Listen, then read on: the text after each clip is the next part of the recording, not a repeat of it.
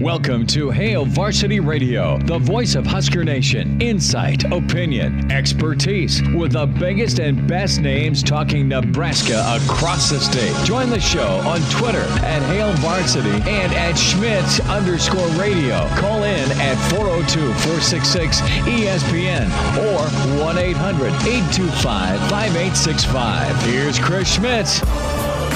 Welcome to it. Great to have you in on Thursday. It's Hail Varsity Radio, presented by the Nebraska Lottery. Chris Schmidt. Damon Barr is in. It is opening day for Major League Baseball. Excited about that. Always get excited for the World Series. Always get excited for opening day. It has been 134 days, I thought we just heard on SportsCenter, since live sport. So, party.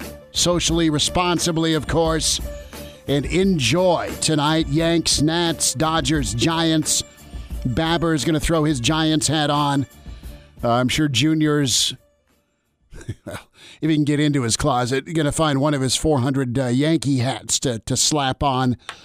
And my wife, she has this T-shirt she wears around, and it says "Let Brett Bang" on it, and it goes back to the Yankees and banging the top of the dugout, and she always wears that T-shirt, so she may have to make sure laundry's caught up with finding the shirt, because those two yo-yos are going to be watching the Yanks. My house will turn into a navy and pinstripe just patch of depression if the Yanks don't win tonight.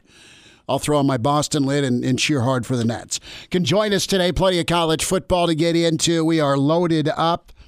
We'll spend some time with Parker Gabriel of the Lincoln Journal-Star in about 20 minutes. Rick Pizzo, Big Ten Network, Big Ten Buffet resumes in 1 hour. Brandon Vogel from Hail Varsity going to join us.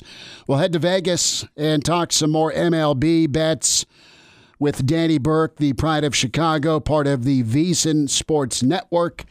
So we'll talk to Danny here before we are done. You can get in at 466-3776, 466-3776, 800-825-5865. Those are the numbers. Find and follow us on Twitter at Schmidt_radio for Chris Schmidt, at Damon Barr, that's 2 R's on Twitter for Mr. Damon Barr, and can email Chris at hailvarsity.com and find ESPN Lincoln and Hail Varsity also as must-follows on Twitter. So the good news is you have live sports back tonight. The good news is you have Major League Baseball, and this will be step one. The NBA follows, and college football not far down the road. A report from John Wilner. He is part of the media out that covers the Pac-12. He has gotten some information as to what the Pac-12 is going to do with their schedule.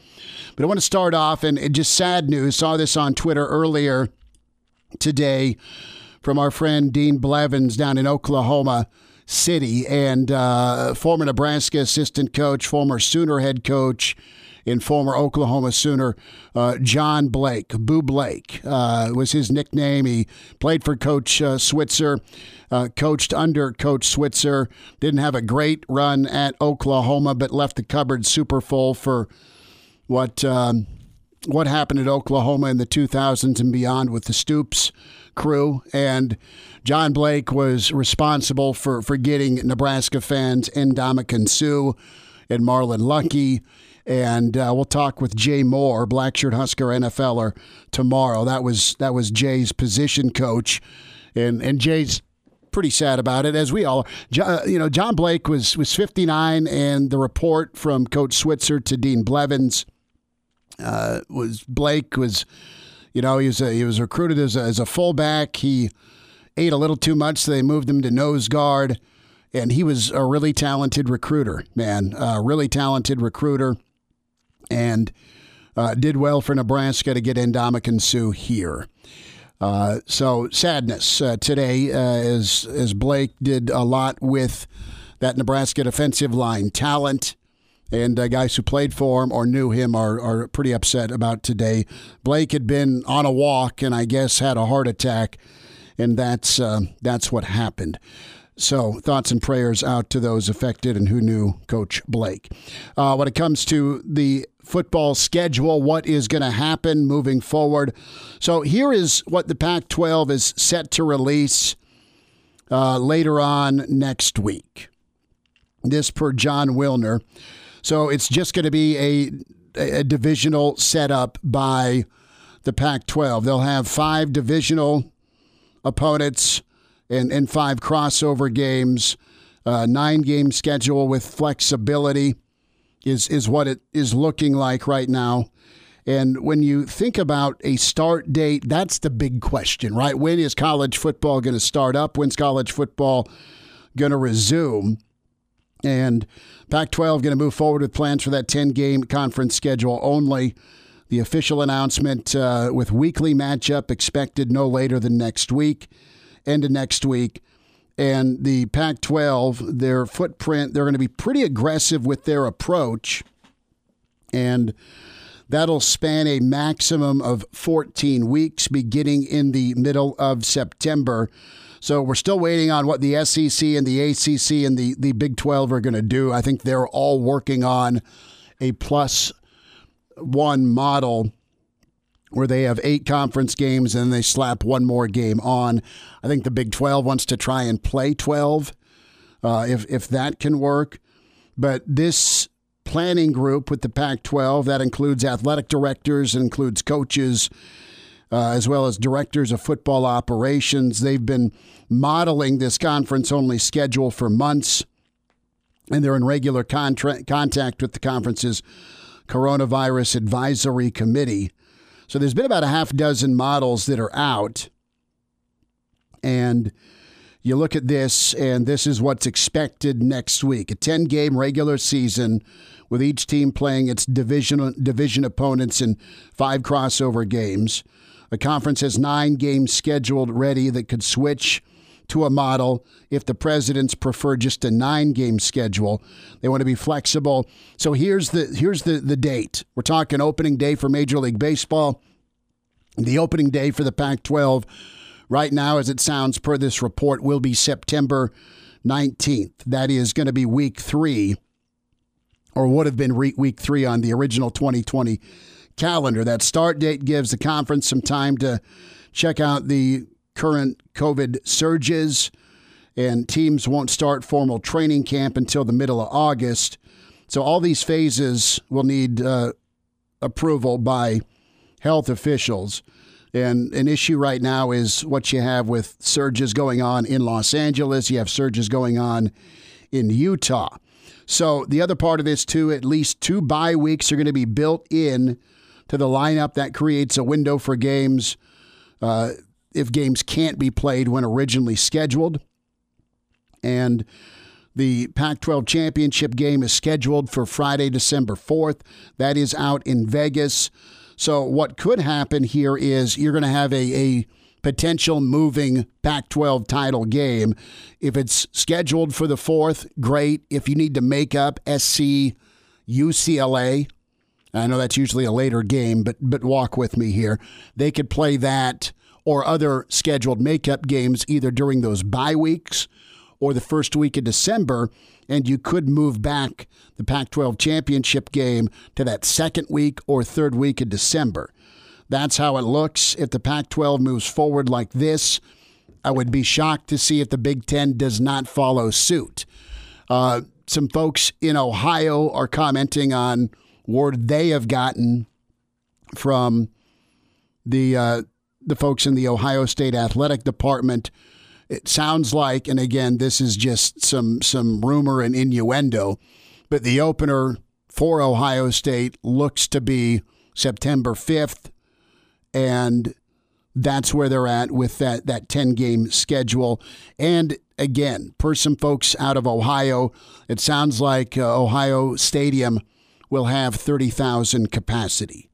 Now that, again, is not set in stone. That's not in ink. It's not drying, but that's where we're at right now. So I look at the reality of this for Nebraska football. They are moving closer to the start as you have the mini camps officially opening tomorrow for the Big Red. That's going to allow teams 20 hours a week with their team. I know Sparty has had to hit pause, but you're going to get an extra 12 hours a week of practice and non-padded work, walkthroughs, and team meetings.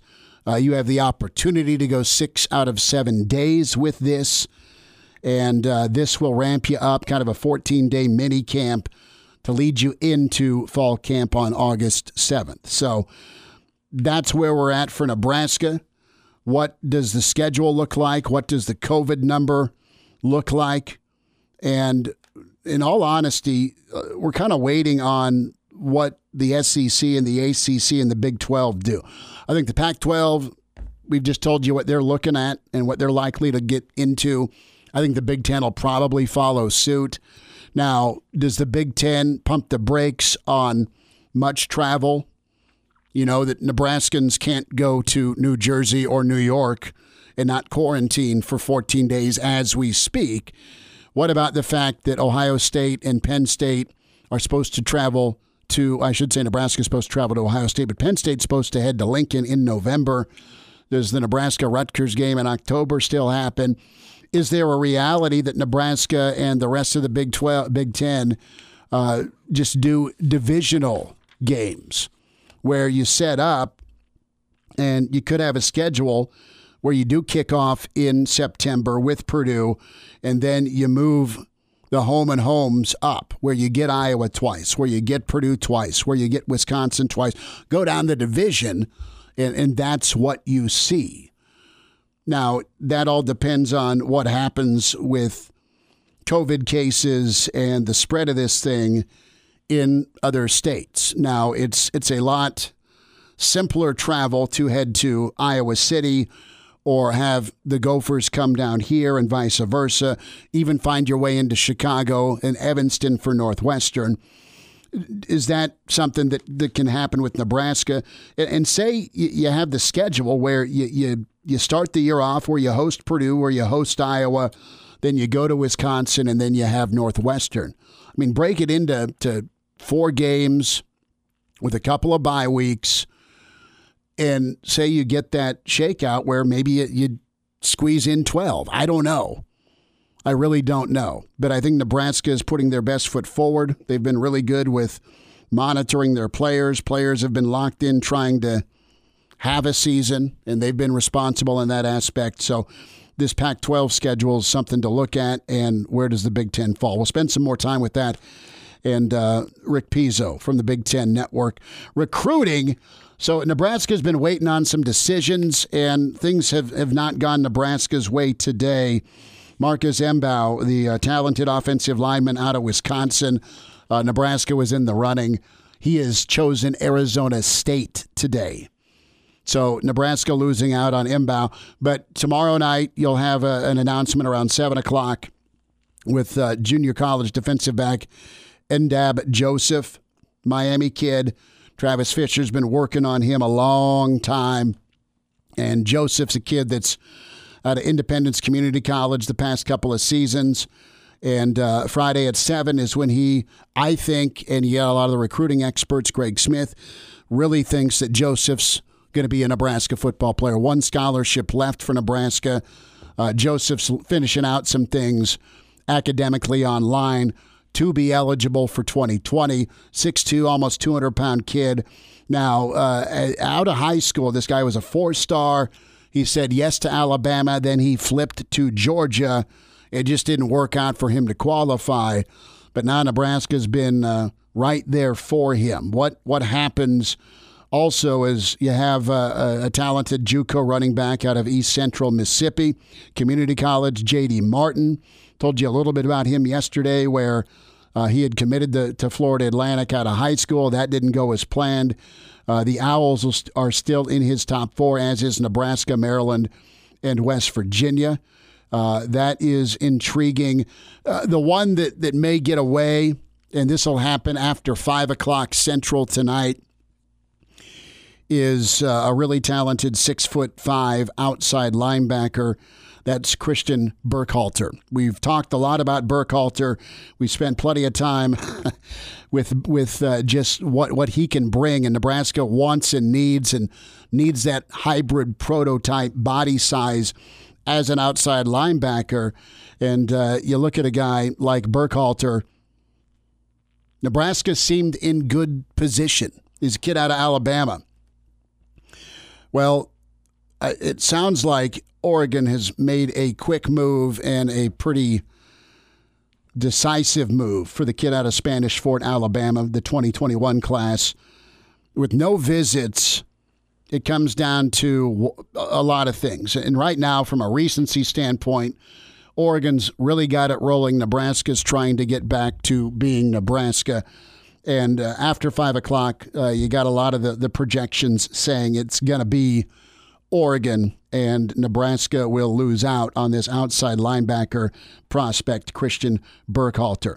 We'll get into scheduling. We'll talk position battles, because once this mini camp heats up and then you transition hopefully into fall camp for Nebraska, there's plenty of spots to talk about. Parker Gabriel will spend some time with it. Think about this. What are you going to eat tonight to celebrate the return of live sports? Are you going brat? Are you going dog? Are you going burger or other? Because I don't know about you, but my plan's to fire the grill up, turn the TV on, pour a beer, and watch some live sports. And how much to get in the ring with Mike Tyson? Parker Gabriel's on the way with Hail Varsity. And we're back. Fellas, think we could listen to the radio on Hail Varsity Radio, presented by the Nebraska Lottery. Yes! That's awesome! Back with you, it's Hail Varsity Radio, presented by the Nebraska Lottery. Parker Gabriel with us from the Lincoln Journal-Star and Husker Extra PG on Twitter. Parker, what's up? How are you? I'm doing well. How are you doing, Schmitty? I'm good, man. I was just talking with Damon and deciding what to grub on tonight as I'll fire the grill up and celebrate return to sports with some baseball. Are you going burger, brat, or dog with the return of baseball?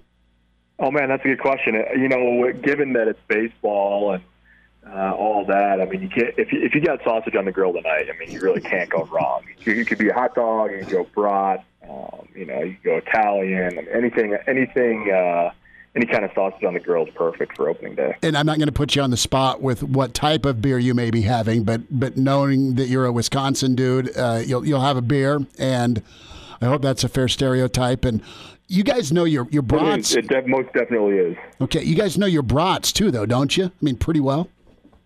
Oh yeah. I mean, if you're up in Sheboygan, you're going to go, Johnsonville. If you're in Milwaukee, it could be Usingers. You got all kinds of options. There's, Meats Phelps up also in Sheboygan. So, I mean, if you're in Wisconsin, especially eastern Wisconsin, you got options when it comes to brats. Well, Nebraska's been doing well on the recruiting trail. They have lots of options to pick from when it comes to rounding out this 2021 class. I want to get your take here on Christian Burkhalter. I know his announcement's coming here in about 35 minutes or so, and it seems to sound like Oregon's kind of jumped into the lead. And any insight as to maybe what changed? Because it sounded like, as we're leading up to this announcement, as he was on Twitter announcing, hey, I'll be making my call here tonight. How do you think Oregon maybe inch ahead of Nebraska, or am I wrong? Do you think Nebraska still has a chance to land him? Yeah, it does. It does seem like Oregon is in a good spot for Christian Burkhalter, and there's a bunch of things. I mean, one, that defense, has been good for a couple of years now, and Oregon's obviously played at a really high level. So when that offer came through, I think that's obviously an enticing part of it. Part of it is, part of the reason why Spanish Fort High School in Alabama, might sound familiar to Nebraska fans that follow recruiting closely is because Nebraska recruited a defensive back out of there one cycle ago named DJ James, who ended up going to Oregon. And I think he visited Nebraska. It was one of those late. It was in January where Nebraska had a couple spots left. It wasn't his last recruiting cycle, but the one before. And they were recruiting DJ James out of Spanish Fort, and he ended up picking picking Oregon and going up there. And I know that he and Christian Burkhalter are tight.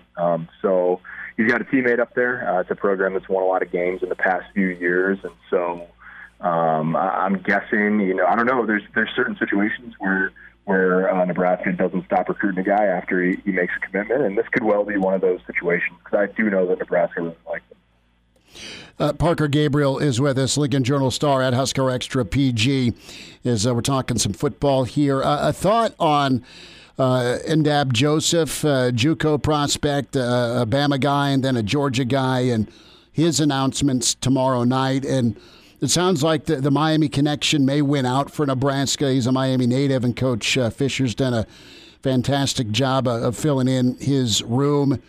And guys just connect with him, it sounds like. But who's Nebraska's biggest competition for Joseph, or is this thing done in your mind? Yeah, that's a good question. There's been some schools. I know that there are a bunch of other schools that, sniffed around on him, really from all over, from the Southeast, from the West Coast. I don't know, specifically if there are any other true challengers. I know, Nebraska is in a good spot for Ndab Joseph. It's interesting because we've gone through this now the last two recruiting cycles with both Keem Green and with Omar Manning.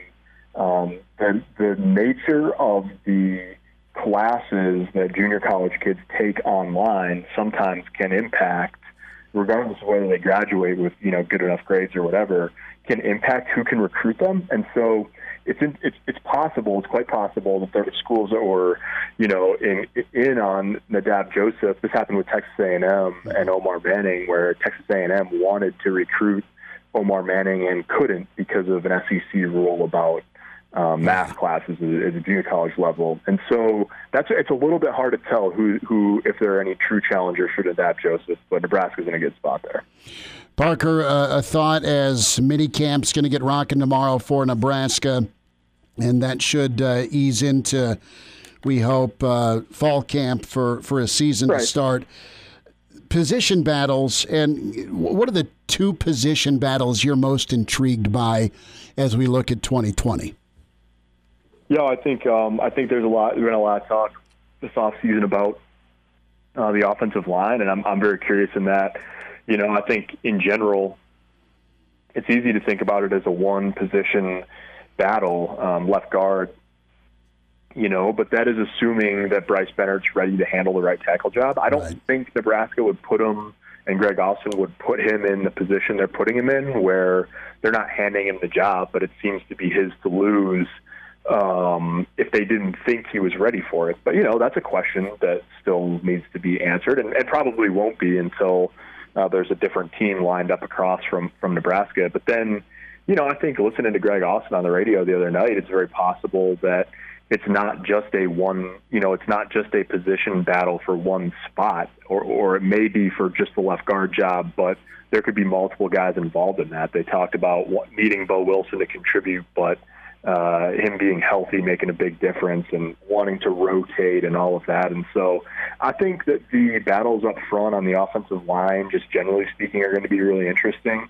And then I'm curious, both linebacker positions I'm really curious in. I'm curious if a young guy like Nick Henrich or Luke Reimer can make a run and really solidify themselves in a rotation with the two seniors there. And I have no idea what outside linebacker is going to look like, because they've got a lot of bodies and not a ton of returning production outside of JoJo Doman. So in that situation, it's more like who's it going to be? And at inside linebacker, I think you sort of know the 4 or 5 guys who are going to be in the mix, and then it's just sort of like, how do the reps shake out? Have you heard good things not only about I'll say this, and I know what you're talking about with depth and bodies, not only on the offensive line, but you have choices at that outside linebacker spot, and you've had guys that have played some football. You have Garrett Nelson. What type of jump can he make? Does the light come on, and do you see kind of a freewheeling Caleb Tanner off the edge with all his athleticism and talent? JoJo's JoJo. I hear you there, but could some of the JUCO guys make a dent on that outside spot? Yeah, I think Nico Cooper is a guy who's got 3 years, coming up from Hutchinson, 3 years to play 3, and he's a guy who, he's 6'5" and 220. Got here this summer, so he wasn't here for winter conditioning like some JUCO guys are. But, a guy like him, you just wonder, there's certain body types, you've got on the sort of field side, more comfortable playing in space. You've got, Doman, that's probably where Tanner needs to fit in.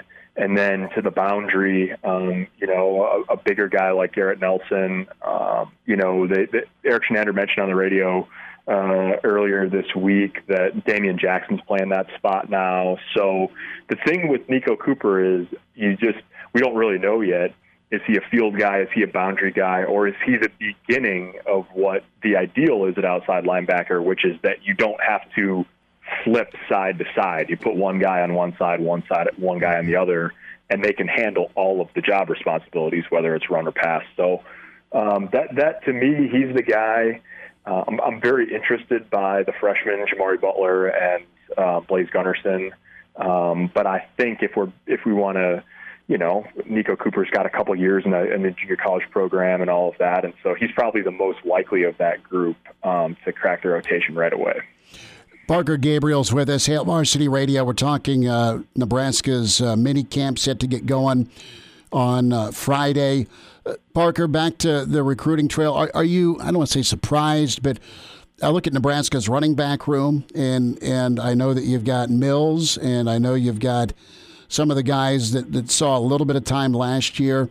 When it comes to J.D. Martin, the JUCO, that is trying to figure out or not if he's going to pick Nebraska. You got West Virginia in the mix as well as Maryland. And is this a guy, from what you've seen of him on film, that makes sense for Nebraska to go get when we look at the current running back room as it is? Or is this a skill set guy that Nebraska, if Nebraska likes him, it's too good to kind of pass up on? Yeah, that's a good question. I don't know exactly where he fits in that mold. I wrote a couple days ago just sort of about what's left for Nebraska in the recruiting class, and one of the interesting things is going to be, at 14 now, there's no tight ends in the class yet. You figure they want 2 there. Obviously, Thomas Fidoni's the big prize. Probably a couple defensive linemen. That'd be 18, assuming they keep the 14 that they've got right now in the fold. 18. Maybe another defensive back, and maybe, another skill position player or 2 on offense. But there's a lot of guys, or a bunch of guys, between wide receivers and sort of running backs and then the do-it-all type guys that they're at least sort of like in the picture on or involved with. And so it's a little tough to figure out exactly who's where in the pecking order. And I think there's still probably a little bit of wiggle room, too, in just how big the class is going to end up being. So the interesting thing about junior college guys, J.D. Martin's in this situation. A defensive back like Kamal Hayden is in this situation where, those guys aren't going to play this fall. And so if you've got an opportunity and you can commit and graduate in December and get out, kids are going to do that. But other kids might go into the spring to try to really earn an offer or find a right fit or whatever. So the junior college is always a little tricky, and usually you start to get a better sense of that October or so once they've played some games. But this year is going to be a little different on that front. So I think it's hard to say with J.D. Martin in particular, but be interesting to see what happens with junior college recruiting in general over the next few months.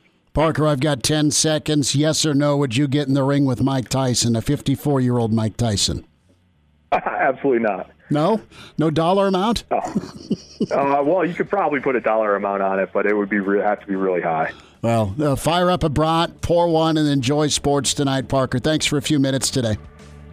All right, thanks. All right, there he is, Parker Gabriel, Lincoln Journal star at Husker Extra PG. We'll make our MLB predictions for the year next. And now, back to Hail Varsity Radio. What's going to happen in the Big Ten schedule-wise? We'll spend some time with Rick Pizzo, BTN. Big Ten Buffet in about 20 minutes. Brandon Vogel from Hale Varsity. Danny Burke out in Vegas. Some MLB thoughts as doubleheader going on tonight here and on some of our affiliates with the Yanks and Nationals. And then the Dodgers and Giants. Great to be with you on a Thursday. Chris Schmidt, Damon Barr, Hale Varsity Radio, presented by the Nebraska Lottery. 466-3776, 466-3776, 800-825-5865. Thanks to Parker Gabriel. That'll be posted, if not already, on the ESPN Lincoln Twitter handle and ESPNLincoln.com, the on demand. So if you're going to put some heat down, who are you betting to get through this murky water known as 2020 for an abrupt and compact 60-game schedule? So I'll say this, man. Damon Barr rolled in. He had his socks pulled up. He had his high school baseball uni on. He had his big league shoe in his back pocket. He had the eye black on, and he had his first baseman mitt. Giving you credit. I know you aren't first baseman height, but you could pick it over there, right? Am I? You're close. So no. So no. No on the baseball side of things. All right. So wiffle ball. Because I know you're playing wiffle ball in the backyard. That's more my speed. Yeah, and it's all right. So here's what we got. So the Dodgers are 7-2 favorites to win the World Series. The Yanks are 7-2. Tampa is in at 20-1. Your Astros at 11-1. The Twins, I mean, I was looking through this, and I swear to you, there was a ton of high 80 to low 90 win teams. A lot of good baseball a season ago. Twins are at 14-1, coming off a 90-win season. The Braves are at 15-1. Oakland had 97 wins a season ago. They're 18-1. The Nats were improbable the way they started compared to how they finished. They're at 22-1. The Cubs at 20-1. And I know they are homeless right now, but the Blue Jays are at 75-1 as Omaha inquired about hosting Toronto, which would have been sweet. Pittsburgh said, thank you, but no thank you. The Pittsburgh Health Commissioner said, better not do that. So, Damon, I'm asking you, if you're going to pick one, give me here's who I'm picking to win it, and here's who I'm picking to also challenge. I'm giving you two choices here. I think regardless of how many boos they receive, the Astros, they will be a contender this year. Just because I'm not sure, well, especially with the new playoff system, you saw that, how they're taking the two best teams from each division now, plus two more from the... I mean, they're expanding to 16 teams. Yeah, it's got to be ratified by the players, yeah. But on the day the season starts, by the way, 16 of you get to go party. Yeah, they're playing more playoff games than regular season games. Probably if that goes through, that's great. So I'm thinking the Astros are a contender for the AL. And I don't think the Nationals make the playoffs this year. I know that's a common thing that people have been saying. I just don't see it happening. Let's go ahead and throw the Cubbies in there too. Okay. Give us something to root for this year. The Chubbies are 20-1. All right, and I mean you've still got the heart of that lineup that's impressive, and I loved Madden. I love him, but you got a new guy on the bench in David Ross, former Cub, and kind of a hero in Chicago. I mean, is this Cleveland's year? Do they get hot and stay hot with Chicago? Though that's a good question, and I'd love to see him. I mean, they were 84-78 a year ago. Do you get a typical season out of Rizzo, out of Bryant, out of Javier, and what do you get from your pitching staff? I mean, Quintana and Lester, what's in their tank, honestly? And does Ross make the difference? They just seemed like aloof post-World Series. And I know 84 wins isn't anything to sneeze at, but from a roster talent standpoint, they were too good to be that so-so. I'm anxious with Kyle Schwarber. because he's going to be your DH. And I love watching Schwarber. He's a throwback. He's kind of short and he's compact, and the guy can swing it once he obviously stays away from those slumps. But how do you configure the outfield now with him going probably to the DH? Maybe you find a different DH. You know what? I'm going to be absolutely boring and weak. And I think getting Garrett Cole is going to push the Yanks over the top. I think they'll outlast Tampa. And I'm going to take me back to the late 70s, man. Give me the Yanks and Dodgers. And I think I've been picking the Dodgers to win the World Series every year for the last 5 years. And I don't think it happens. As much as I hate saying this, I think the Yanks with this shortened season, you can go the other way and say, all right, it's going to be such a grind where you'll play 60 games in 66 days. That's still a hell of a lot less than 162. So I think Judge and Stanton and that crew avoid injury enough. The Yankees crush the baseball, and they've got Garrett Cole. End of discussion. I think the Yankees are your World Series champs. Now, we'll talk to Danny Burke about this when we talk bottom feeders. You want long shot money. Baltimore's 500-1. Detroit's 250-1. Miami is at 200-1. And I think the Royals, if they can stay healthy, let's see what they do. I know that their pitching staff is not close to what they need. Do you get a fantastic 60-game spurt from Gordo? And you got Salvi back, which is nice. I know he's getting over COVID. Royals are at 100-1. So if you were to wire Danny Burke some money, would you throw some heat on Kansas City to win the World Series at 100-1? That payday'd be sweet. It'd be really incredible for Baltimore, but let's just be straight. I mean, you're just burning your money. So give me, if we can go back and find tape, I've said the Dodgers and Yankees, I think Boston's going to be horrid. So this may be the only night I rock my Red Sox lid. I think Tampa and I think the Astros could make a move.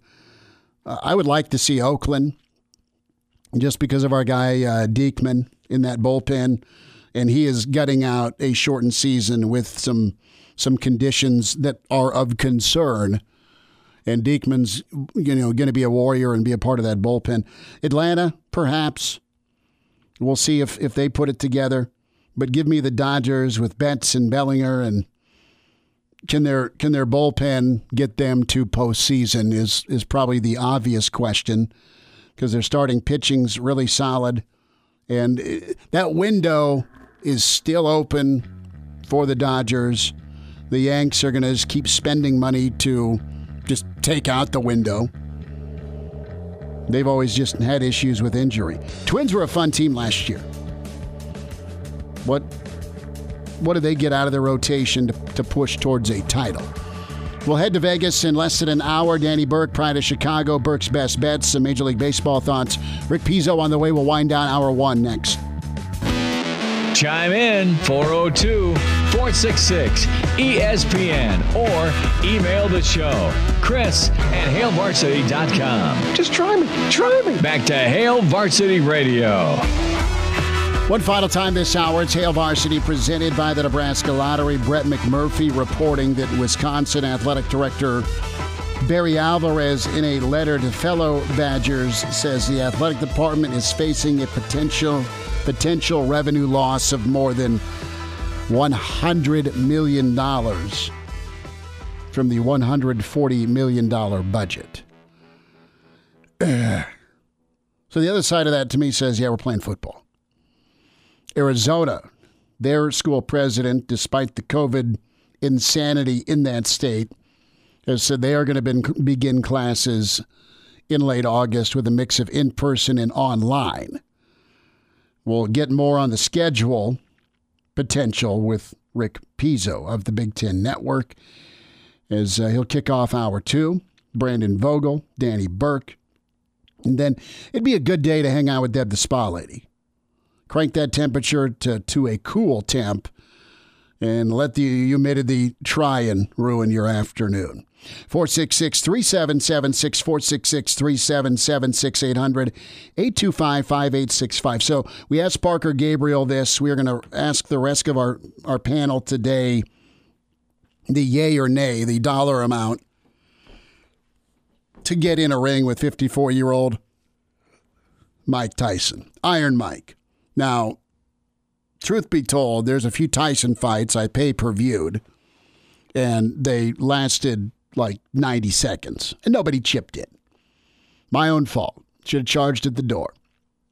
But Tyson's been on Twitter a few times, man, and just looks incredible. Roy Jones Jr. is going to be his opponent, and it's an 8-round exhibition. The last exhibition I saw did not end well for Apollo Creed with Drago.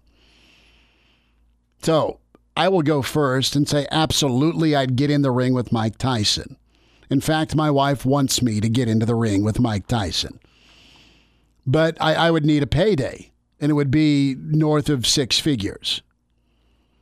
And it wouldn't last long. That's not being a chump. That's being honest and real. And, yeah, unload on me. I'm not your average tomato can. My reach is brutal. So it would be quick work. But I would get paid to be disfigured. Doesn't matter anyway. Again. So, yeah, I'd do it. I'd do it for $500,000. Probably a low number for some. Maybe way too high. And right now she's calling people to pass a hat around. Dame, is there a number? I think I'd have to be north of $1 million. I think tax-free, of course. Well, yeah, tax-free. As long as whatever I get pays for every single medical expense that comes afterwards, the facial reconstruction, I'm really going to need that after such a fight. So as long as it pays for that, I'll take the money. I mean, there's the way Tyson would throw those uppercuts. I mean, that was his lights out, good night. And knowing Tyson, he's probably still ticked off that in 1989, everybody in the Schmidt family beat him in Mike Tyson's Punch-Out on Nintendo. Word would get to him. He'd walk in and stare you down like it's late 90s, or I should say late 80s.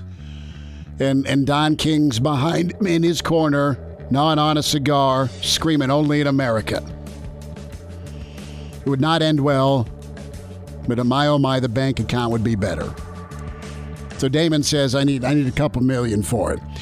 Big Ten thoughts from Mr. Buffet, Rick Pizzo. Hour 2, Hail Varsity, presented by the Nebraska Lottery. Welcome to Hail Varsity Radio, the voice of Husker Nation. Insight, opinion, expertise, with the biggest and best names talking Nebraska across the state. Join the show on Twitter at Hail Varsity and at Schmidt_radio. Call in at 402-466-ESPN or 1-800-825-5865. Here's Chris Schmidt. Thanks for hanging. Hail Varsity Radio, presented by the Nebraska Lottery. Hour 2. We're less than an hour away from the return to sports. Yanks Nationals coming up following our show. And then Dodgers and Giants. We welcome in. I think he's got his eye black on. He's a baseball guy, but does phenomenal work with the Big Ten Network. Rick Pizzo is back with us at BTN. Rick Pizzo. Mr. Rick, it's been forever, my man. How are you? It has been a long time, too long in my opinion, but understandable with everything that's been going on. Most importantly, the family is safe, we're healthy. Our sanity, I think that varies from day to day, but I think that's the case for pretty much everybody in the world right now. Yeah, you get close with the wife and kids, and that's awesome, but there needs to be some quiet time, and it's not always the case when you're practicing social distancing, and it's been that way in our household. Rick, you've done great work, man, and I've seen and followed some of your interviews and the work you've done with BTN. Is there an moment on Zoom, though? Everyone's had to adapt to this thing. Is there a funny moment that you're taking with you out of 2020? Oh, without question. I was doing a Zoom call with Urban Meyer a couple of weeks ago after he was chosen as the Big Ten's Coach of the Decade in our BTN poll. And right as we were about to start, my son comes running down the stairs into the basement studio because the network did a great job in sending us everything that we needed to technologically make TV from our basements. We're just about to get started with Urban Meyer, and my son comes down, and at the top of his voice, he's screaming about how excited he is because he's got a great Fortnite matchup about to go on the Xbox with his buddies. And he was so crestfallen when he came down and realized that I had stolen the basement for the interview with Urban Meyer. I think afterwards he understood that an afternoon game of Fortnite on Wednesday wasn't quite as important as my interview with the Big Ten's Coach of the Decade. That's pretty good, man. That is so good. I let go a pretty well crafted swearing tirade. Okay, because. Yeah. Mm-hmm. Junior left the bathroom door open. The German Shepherd got into the toilet, and oh boy, I let loose, and he was zooming his confirmation.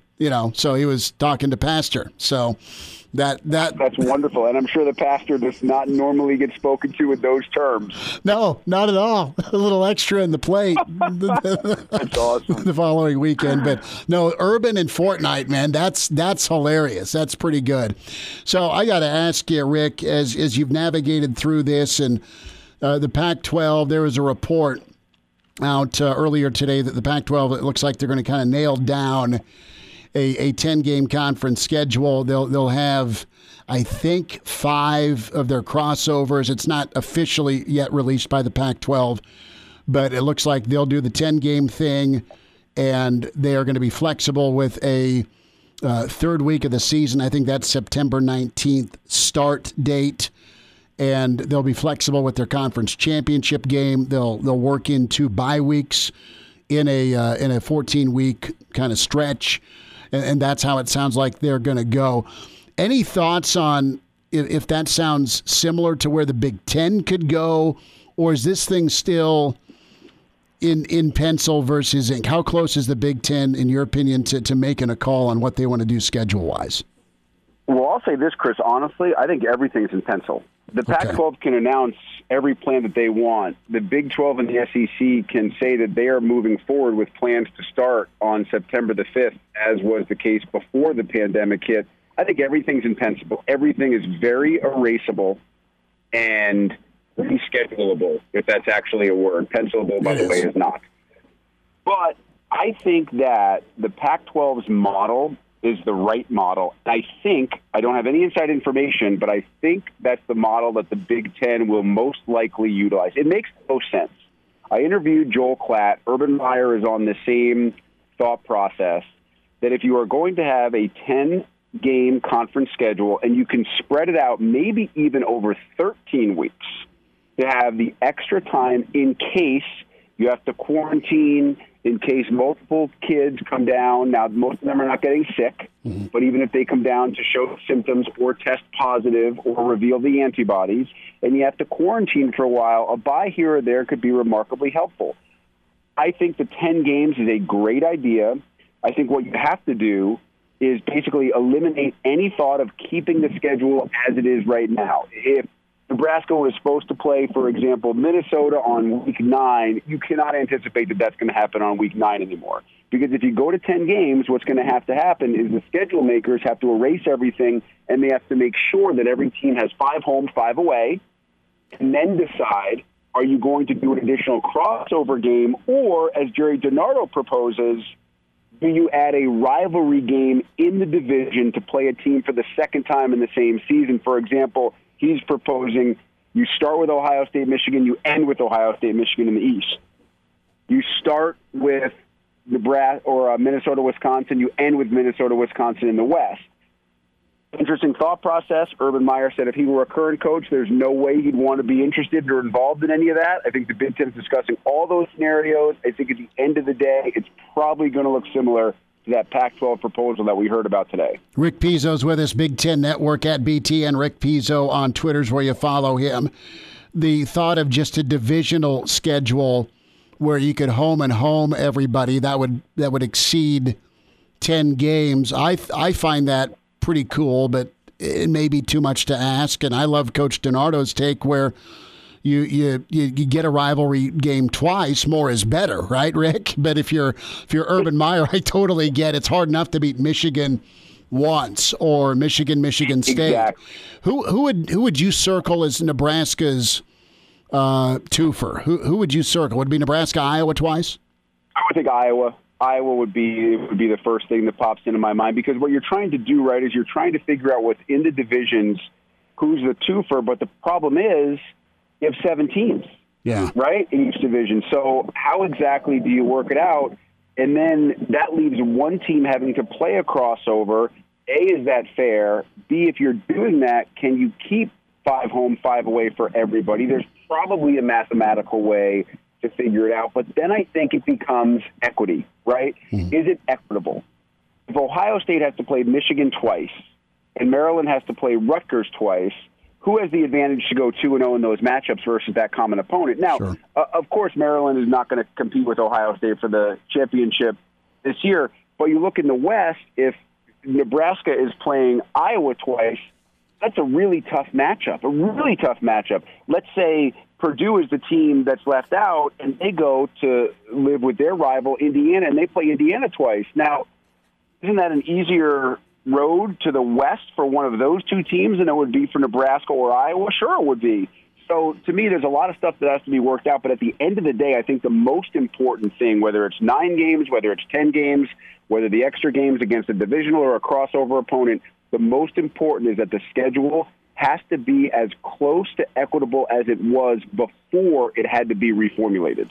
Rick, a thought, if things go south for some regions of the country where they just got to stop play, where's the Big Ten's feeling at? And if you're not comfortable speaking or speculating, that's all good as well. But if Iowa and Nebraska and Minnesota can play ball and fill out a schedule, but say that Rutgers is in danger of not being able to play due to COVID, or things flare up in the state of Michigan, just hypothetically speaking, would the Big Ten stop schools from being able to fill out an 8 to 10 game schedule with regional teams not in the Big Ten? That is a great question, and a scenario that I have not envisioned. The scenario that I have envisioned is some Big Ten teams saying you can't play, or governors in those states saying we are not going to have any football games here, because let's be honest, we can talk all day long about what the conferences and what the commissioners want to do. The governor of the state says it's not happening in my state. The governor rules supreme, right? Mm-hmm. Then the event's not happening. So that needs to be taken into account, too. I'm not so sure about going outside the Big Ten, but when I spoke with Scott Frost, he seemed to say, listen, if we only have 4 teams in the Big Ten that are willing to go every week, I'll play those teams 3 times. We just want to get our guys in the field. We have to play some football. Now, what do you do with the bowl season at the end of that? What do you do with the college football playoff if it is so wildly spread out? And listen, I'm going to be very clear about something. I think uniformity is an impossibility here. I really do. I do not think there's any chance that every team in the Power 5 plays the same amount of games, especially the same amount of games against conference or non-conference competition. I just don't think that's reality in the world that we live in today. So there's going to have to be flexibility if we get into the bowl season about trimming the number of bowls. If we go to a college football playoff, about that college football playoff committee being really dialed in to the strength of schedule and the difficulty of the schedule that the teams that are eligible to reach the playoff face. You know, I kind of feel that the Big 12 is going to push for 12 games. They're going to try and make that happen. We'll see if it does. I think the SEC is going to keep themselves at the 8 conference games, and then maybe they add one more crossover. But, I mean, I wouldn't be surprised to see Notre Dame hook up with some SEC and some of their ACC, normal-looking 2020 schedule, because they're supposed to take on Florida State. They're supposed to play Clemson. That was already on the books, and they'll still continue to date the ACC. But if Bama and Notre Dame can get things kicked off down in Atlanta, both those power programs, I think they'll try and do it. I think the SEC is going to be ununiform, like you're talking about, and kind of march to their own beat. Back to Frost in Nebraska. Let's spend a minute, because I know the mini camp gets rolling tomorrow. I think Nebraska's got a lot of really interesting position battles. I think they're going to be much deeper on the lines of scrimmage. And, time will tell where this team can go. Rick, what's a thought you may have on Nebraska for year 3? Is jumbled and as crazy as 2020's been. What are you thinking you'll see from Nebraska? Well, what I hope that I see and what I think Scott Frost needs to see is that the offensive line is no longer an Achilles heel each and every Saturday. And it had its moments last year, but it didn't have very many consistently steady moments. And, 60 minutes of being able to physically match up with the Wisconsins, the Minnesota, who had a great front seven defensively last year, I think that's going to be one of the keys. And I know that the bigger question is probably on the D-line after losing the guys that Nebraska lost to the NFL and to eligibility. But I think with the offensive line, maybe, I'm not so sure I'm ready to say it's a position of strength, but I think it's done being a position of weakness. What does that do for Nebraska's run game, whether that run game we're talking about running backs or flankers playing running back like Wandale, or whether we're talking about the quarterback carrying the ball? How much extra pressure does that take off, whether it's Martinez or McCaffrey, if they don't have to use their legs, if they don't have to scramble, if they don't have to be hit when it's not a designed run? That to me, heading into this year, is the biggest storyline. In the past, I thought it was, last couple of years, would the defense at least be average, giving the offense a chance to score? Where's the depth at wide receiver? Some of those questions still exist, but I am intrigued to see if this offensive line can actually be a position where Nebraska goes into more games than others, where they're saying we actually have the advantage up front as opposed to having the disadvantage. Rick, that's where we've been focused in the last couple of days, the O-line, and you got a lot of guys with a lot of starts, and there are options behind some guys if they're dinged up or not healthy. Nebraska didn't have a great year a year ago, and it's not an excuse but a reality that not only was a quarterback dinged, you had some guys on that offensive line that were dinged. And if everybody can stay healthy, or you have a healthy option, I think you'll see a better run game, you'll see a better line of scrimmage, and you'll see better quarterback play, whoever's behind center. Rick, I want to wind down here and talk a little Major League Baseball, as in you get to pick the Yankees or the field for the World Series in 2020. Who are you going with? Is there a team that changed its name about 6 weeks ago to Baseball Has Lost Me? Because if there is, then that's the team that I'm going with. Because the negotiation and the performance of Commissioner Rob Manfred and the back and forth between the owners and the players and the whining and I understand that being on the road is hard, and I understand that we are in a pandemic and nobody wants to get sick and everybody wants to make the most amount of money that they can make.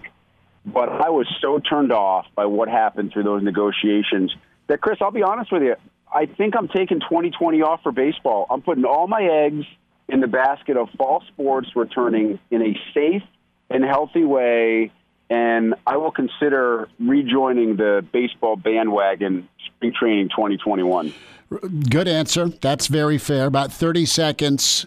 Your level of optimism, has it increased? Is it pretty solid for football this fall?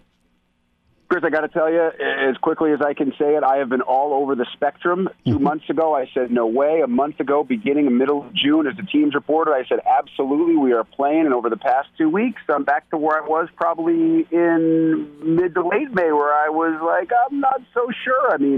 Texas, Florida, Arizona, we got to have some places clear up that have some pretty big football programs if we expect to see big-time football in 2020. Rick Pizzo, Big Ten Buffet at BTN. Rick Pizzo on Twitter is where you follow him. Rick, stay safe and healthy, and awesome to get caught up. Thanks for a few minutes today. You too, Schmitty, and always be careful. Remember, when Junior's on the Zoom, watch that language. Take care, man. I will Later. do it. See you, man. Rick Pizzo, good to get caught up with him. Some great insight there on Nebraska, on the Big Ten. Great to run him down. Brandon Vogel from Hail Varsity's up next. And now, back to Hail Varsity Radio. Get the Rick Pizzo interview. That'll be on the on-demand section, ESPNLincoln.com. And, of course, the Hail Varsity 2-minute drill. We'll have that best sound. Damon was scribbling his notes. A lot of good things from Rick Pizzo We'll talk to the managing editor for Hail Varsity Magazine, hailvarsity.com, author with John Cook, Dream Like a Champion. Brandon Vogel's back with us at Brandon L. Vogel on Twitter. Vogues, what do you know? How you doing? I'm doing well. How are you? I am good. So Pizzo is not so cranked up about baseball, back at it. Are you putting your Cubbies hat on and hankering down for a doubleheader tonight is my question. I think eventually it'll be good to have it back. Watch the Cubs White Sox preseason game a couple of nights ago, and I'll have to say it was a little bit weird not having fans in the stands. Which I support that. That's probably the right decision, but it was just a little weird with Wrigley in particular too. I've watched sports over the course of this thing, and when it's a stadium that you don't have kind of a personal connection to, it's one thing to see empty stands, but it hit me a little different with Wrigley. So I'm going to have to overcome that, I think. Have they shut down the bleach? I shouldn't say bleachers, but have they shut down the rooftops? And I know that there's been enough upgrades and things built to make the rooftop folks a little ticked off.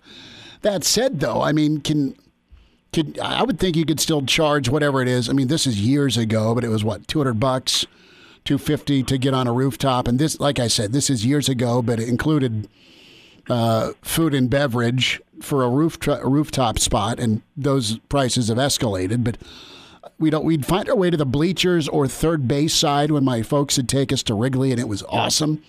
But we never did the rooftop thing. Is that still in play, do you think? Well, last I saw, it was.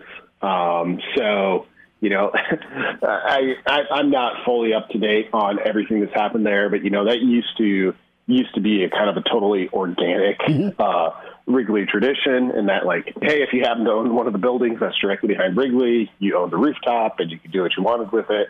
And as we saw, we got into the late 90s, and it became a big business. And then it became the Cubs trying to be hey, this is our product. Pay-per-view, Dad.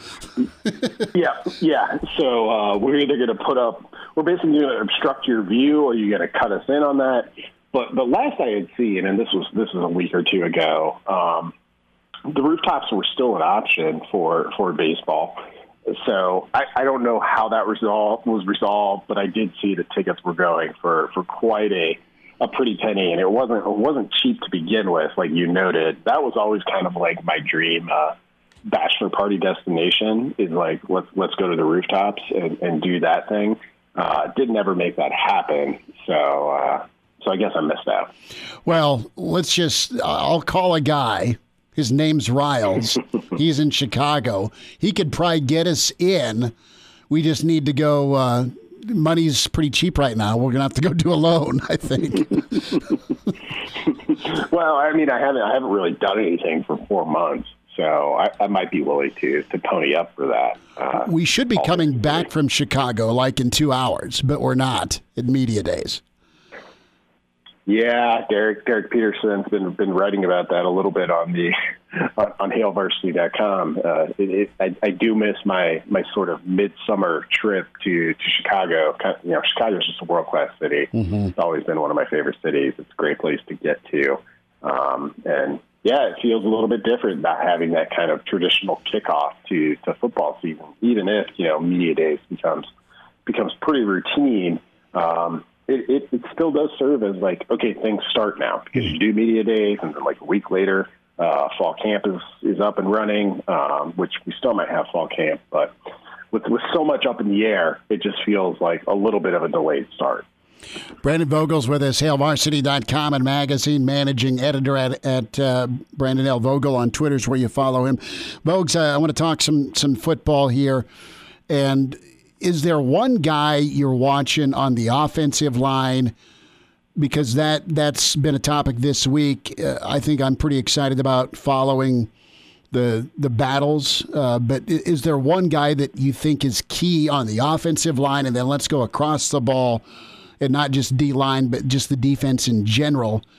Who's kind of your other dude's got to have a great season on the defensive side of the ball for the Black Shirts. Give me two guys you're really looking to follow here, not only when this mini camp kicks off tomorrow, but as we progress hopefully into fall camp.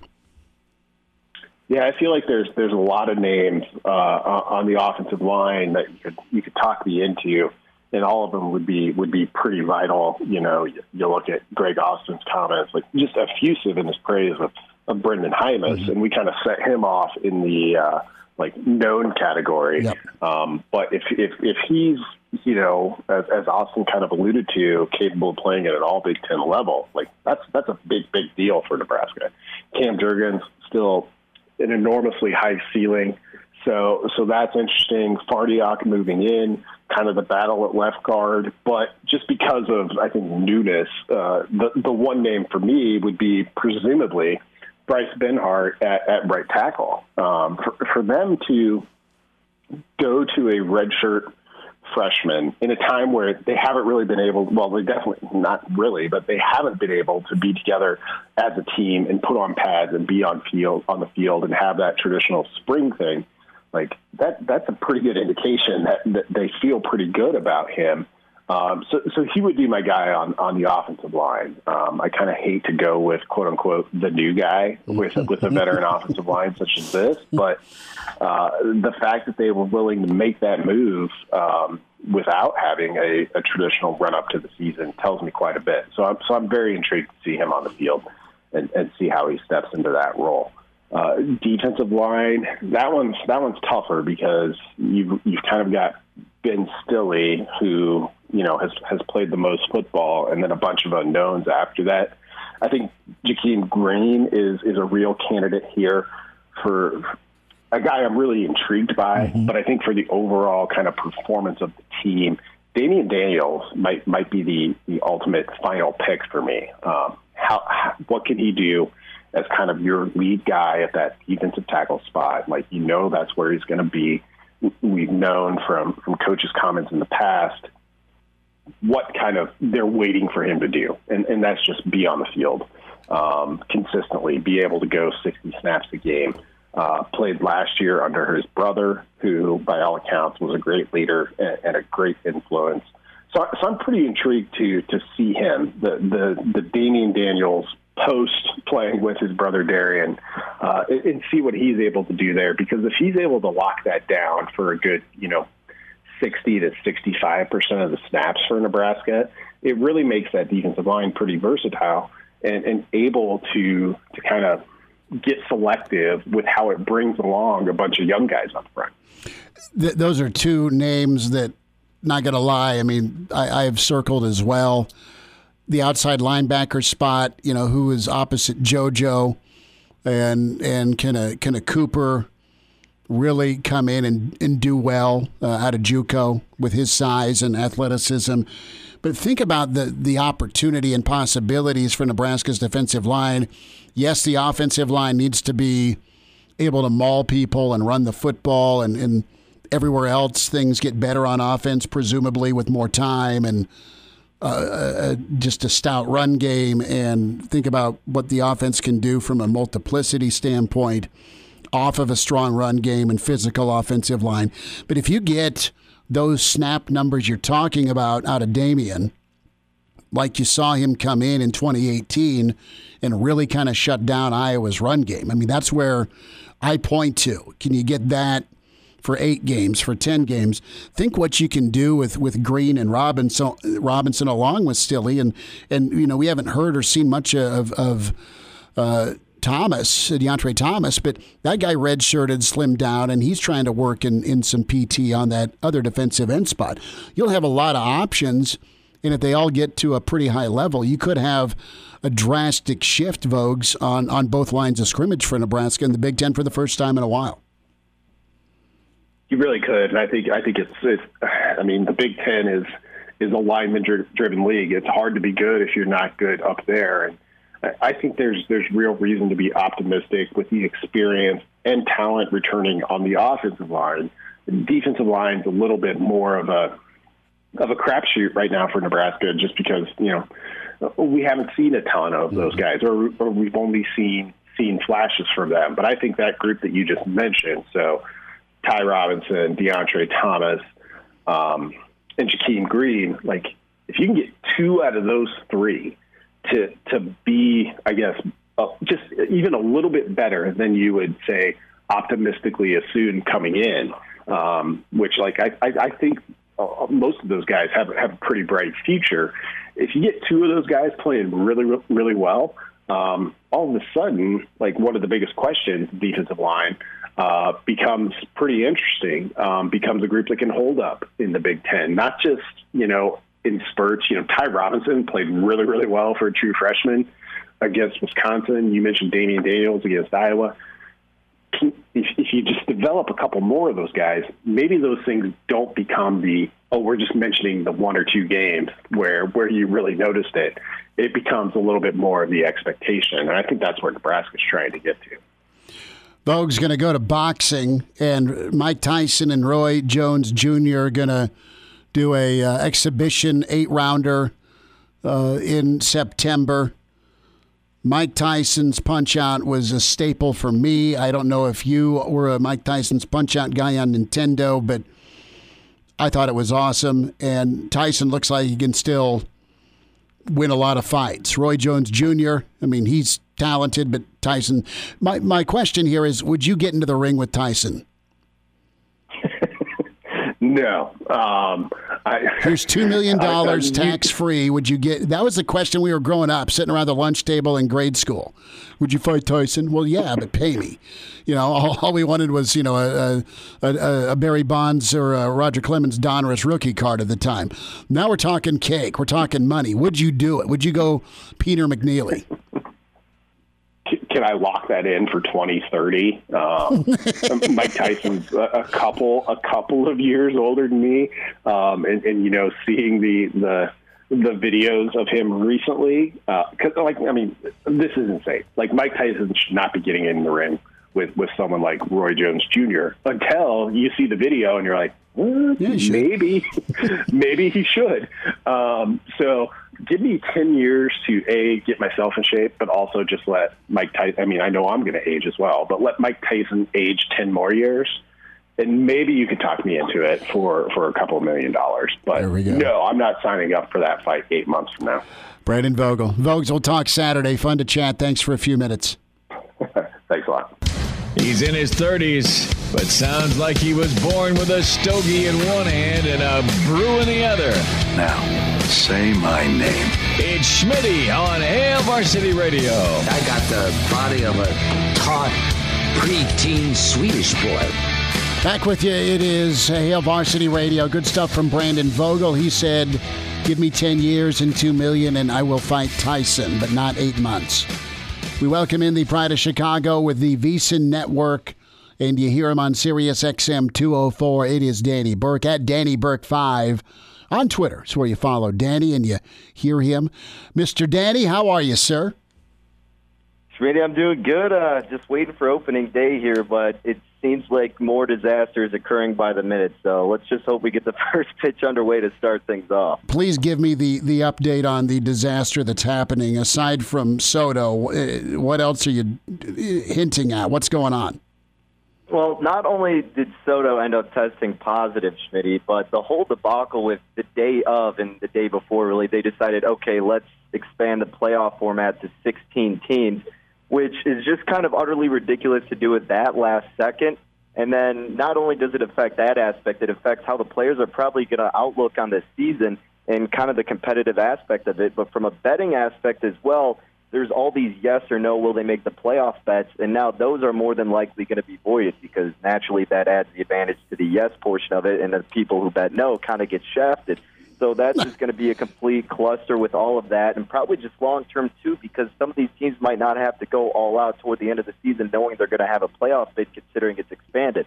So you add all those into the mix, Schmitty, and then also Clayton Kershaw now scratched right before the game as well, so that's another more fuel added to the fire, I guess you could say. But, look, MLB's trying to get implemented into betting, and it's not what you want to do in that case. And I know not everything revolves around it, but that's a big revenue boost for a league that has slowly been on the decline. So they got to be better with coming up with some of these completely new outlines. I know it's an unprecedented season, but man, I mean, you got to be better prepared than that, in my opinion. Danny Burke's with us. Danny, the numbers say this pre what we just laid out, but the Dodgers 7-2 favorites, Yankees 7-2 favorites for the World Series. You taking the Yanks, Dodgers, or the field? Ooh, that's tough. Based off value, depending on if you have the odds set on that, I think you got to go with the field, Schmitty, and not only just because from a value perspective, but also just because of this season. I mean, look, the Nationals were 19-31 when they started off the season last year, and they end up winning the World Series. The Mariners were like 13-2, something like that, when they started off. Who knows what's going to happen in the season? We already what we just saw right now. I mean, more teams are going to get into the postseason. Juan Soto, for example, tested positive. Who knows when that's going to happen with any given player throughout the course of the season? So many factors can make an impact this year. I think it's smarter to not go with the chalk this year, really, and not pick the favorites. So, if anything, if you're giving me all the rest of the league there, you got to go with the field in that case. Tampa's at 20-1. The Astros are at 11-1. Twins at 14-1. Oakland at 18-1. Your Cubbies at 20-1. Is there somebody you've settled on? You're putting a long shot dollar or several on in that field we're talking about here. Are there a couple of teams you like heading into this season in a season of uncertainty? Yeah, the first team I think it was that you pointed out, maybe the second, but the Tampa Bay Rays, actually, with the value that you pointed out too, at 20-1, I think this team is kind of built for this condition potentially. They've been slowly building up. They got a great starting rotation. Blake Snell, Tyler Glasnow's in there too, and then Morton as well. So they got three solid guys that can provide some great innings. Chirinos too is a solid pitcher. So look, I think the Tampa Bay Rays, with that value, with the pitching staff they have, with the starting rotation, and they have a really solid bullpen, their hitting's not going to provide the most power, but through a course of a 60-game season, in a condensed season, I think their hitting can do enough consistently to get them pretty far in the postseason. I know the AL East is going to be tricky because of the Yankees, but in my opinion, I think the Red Sox are going to sharply decline. The Blue Jays are going to be a fun, exciting team to watch, but now, we don't even know where they're going to play because they can't play in Canada, and that's just going to be a whole ordeal for them. And then the Orioles is pretty much like a buy. So I like the Rays a lot for the value 20-1 and kind of the roster they've built up as of this point. So that would be a little bit more so of I don't want to say dark horse or longer shot because it's not anything crazy for me to say it, but based on some of the chalkier teams at the top, like the Astros, like the Yankees, like the Dodgers, I think you could get some good value and have some good faith in a team like the Rays. Danny Burke's with us at Danny Burke 5. Burke's Best Bets, the Pride of Chicago with us, Hail Varsity Radio. So I'm going to make you pick a dog, all right? Baltimore's 500-1, Detroit's 250-1, the Marlins 200-1, and the beloved Royals are 100-1, so they probably aren't in that same category. But of those four, if you were forced to put down a C note, who are you putting it on? All right, if I have to do it out of those, and believe it or not, some people who we've talked to have this too, just because of basing off the value. The Detroit Tigers is a team that some people have kind of considered. And like I said, you get the value. The AL Central, not necessarily the toughest division in baseball. And also they just have a pretty solid starting rotation. The hitting is the main concern. The bullpen is another one. But starting rotation-wise, they have guys where if they can actually pull it together and get some consistency, they could keep some games close. So if I'm going with any underdog, Schmitty, I guess I'm putting the C note on the Tigers. There we have it. There's Danny Burke going with the Tigers. Do you have any feel for college football as Nebraska's going to get rolling tomorrow with their mini camp? The Pac-12 will be out with their schedule here next week, as will the Big Ten. Are you feeling all right with some games? And, maybe Notre Dame, Alabama does happen. We don't know if that's going to be in Atlanta or not. Teams are scrambling, but have you been able to kind of zero in on at least some known options for the college football season, or are you just like waiting till the official word before you start really diving in? If you asked me this about 3 weeks to a month ago, I was not all in, I don't want to say, because I still usually wait a little bit closer, but I was very excited and could probably go off a lot and was geared up to talk about college football. Then we hear the news of the Big Ten and just everything that's been going on, and my enthusiasm naturally declined, as I'm sure a lot of people did. Right now, currently, I'm teetering in the middle because we're still pretty confident, it seems like, with the SEC. The Big Ten, at least they've shown that they're trying to get the season, even though you're going to have to sacrifice some other aspects of it with the non-conference play. I think it really is going to depend what happens with baseball coming up, with basketball coming up, with these three major sports, because even you saw the NFL having some issues with, a lack of clarity on their part. College is a whole other beast with trying to keep all these players on campus. You can't keep them unlocked 24/7. They're going to be going to parties. They're going to be hanging out with people. So is it going to last the whole season? I'm not so sure, but I think we'll get it underway at some point.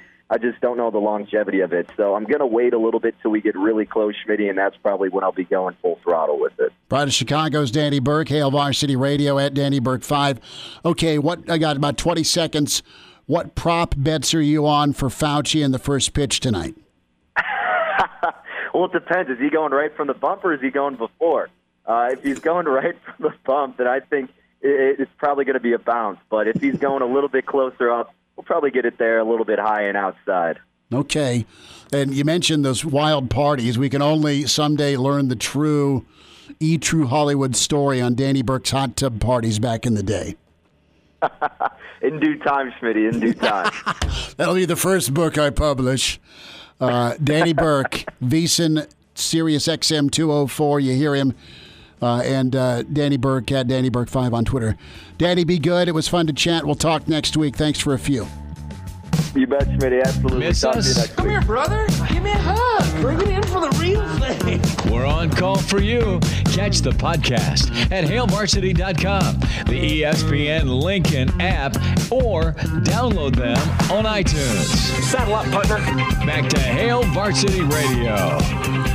Winding down to Thursday. Don't forget Yankees and Nationals will be happening in about 5 minutes. Dodgers and Giants, no Clayton Kershaw. If Clayton was smart, he'd be beelining to a hot tub to work on that back issue. We say hi to Deb, the spa lady. Home Innovation Spas, 20th and Highway 2 in Lincoln off Industrial Road in Omaha. Spasonline.com. Deb, if your back's hurting, you've got a spa for somebody, don't you?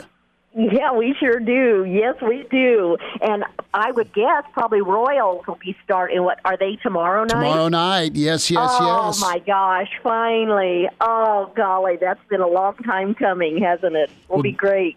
Deb, I think I'll bring some Boulevard over, and you and I will sit in the hot tub and watch the Royals. I love it. I love it. We got ours. We drained and refilled ours this last weekend. So we started out with about maybe upper 50-degree water. Ooh. Just a little chilly. So we turned it up a little by little, and now it's about 80, 85. Perfect weather, perfect temperature for this weather. And so everybody is out there enjoying those hot tubs and swim spas in their own backyard. Social distancing, of course. And we're making it happen. We're delivering spas every day, as many as we can do in a day. So we're making it happen. Deb, I think we could play like water wiffle ball in the swim spa you got. Yes. There's all kinds of things. It's big enough to hit over the field, into the outfield is what I'm saying. And That's right. Deb, what are some options that you have for folks?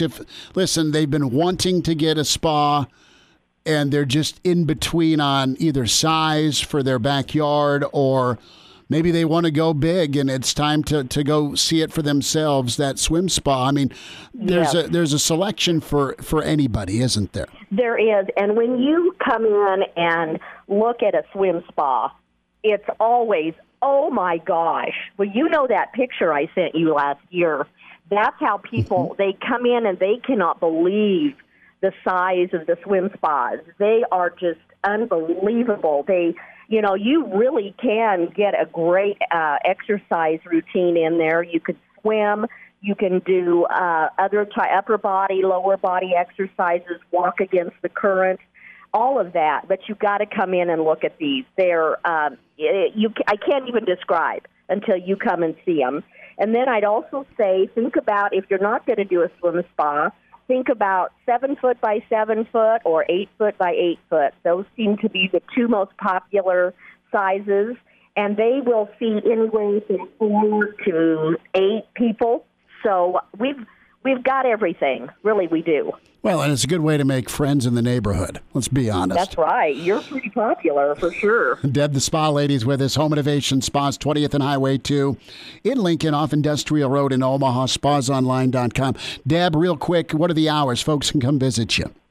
10 to 6 Monday through Friday, 10 to 4 Saturday. If those don't work for you, give us a call, and we'll set up a special time. Deb, you have a great weekend, and go Royals. Okay, you bet. Bye-bye. All right, Deb, the spa lady, she's awesome. I mean it. You can go watch baseball with Deb tomorrow in a hot tub. She'd let me sit in with her. That'd be great. All right, tomorrow, back at it. Big thanks to Rick Pizzo, Parker Gabriel, Brandon Vogel, the Pride of Chicago, Danny Burke with Hail Varsity.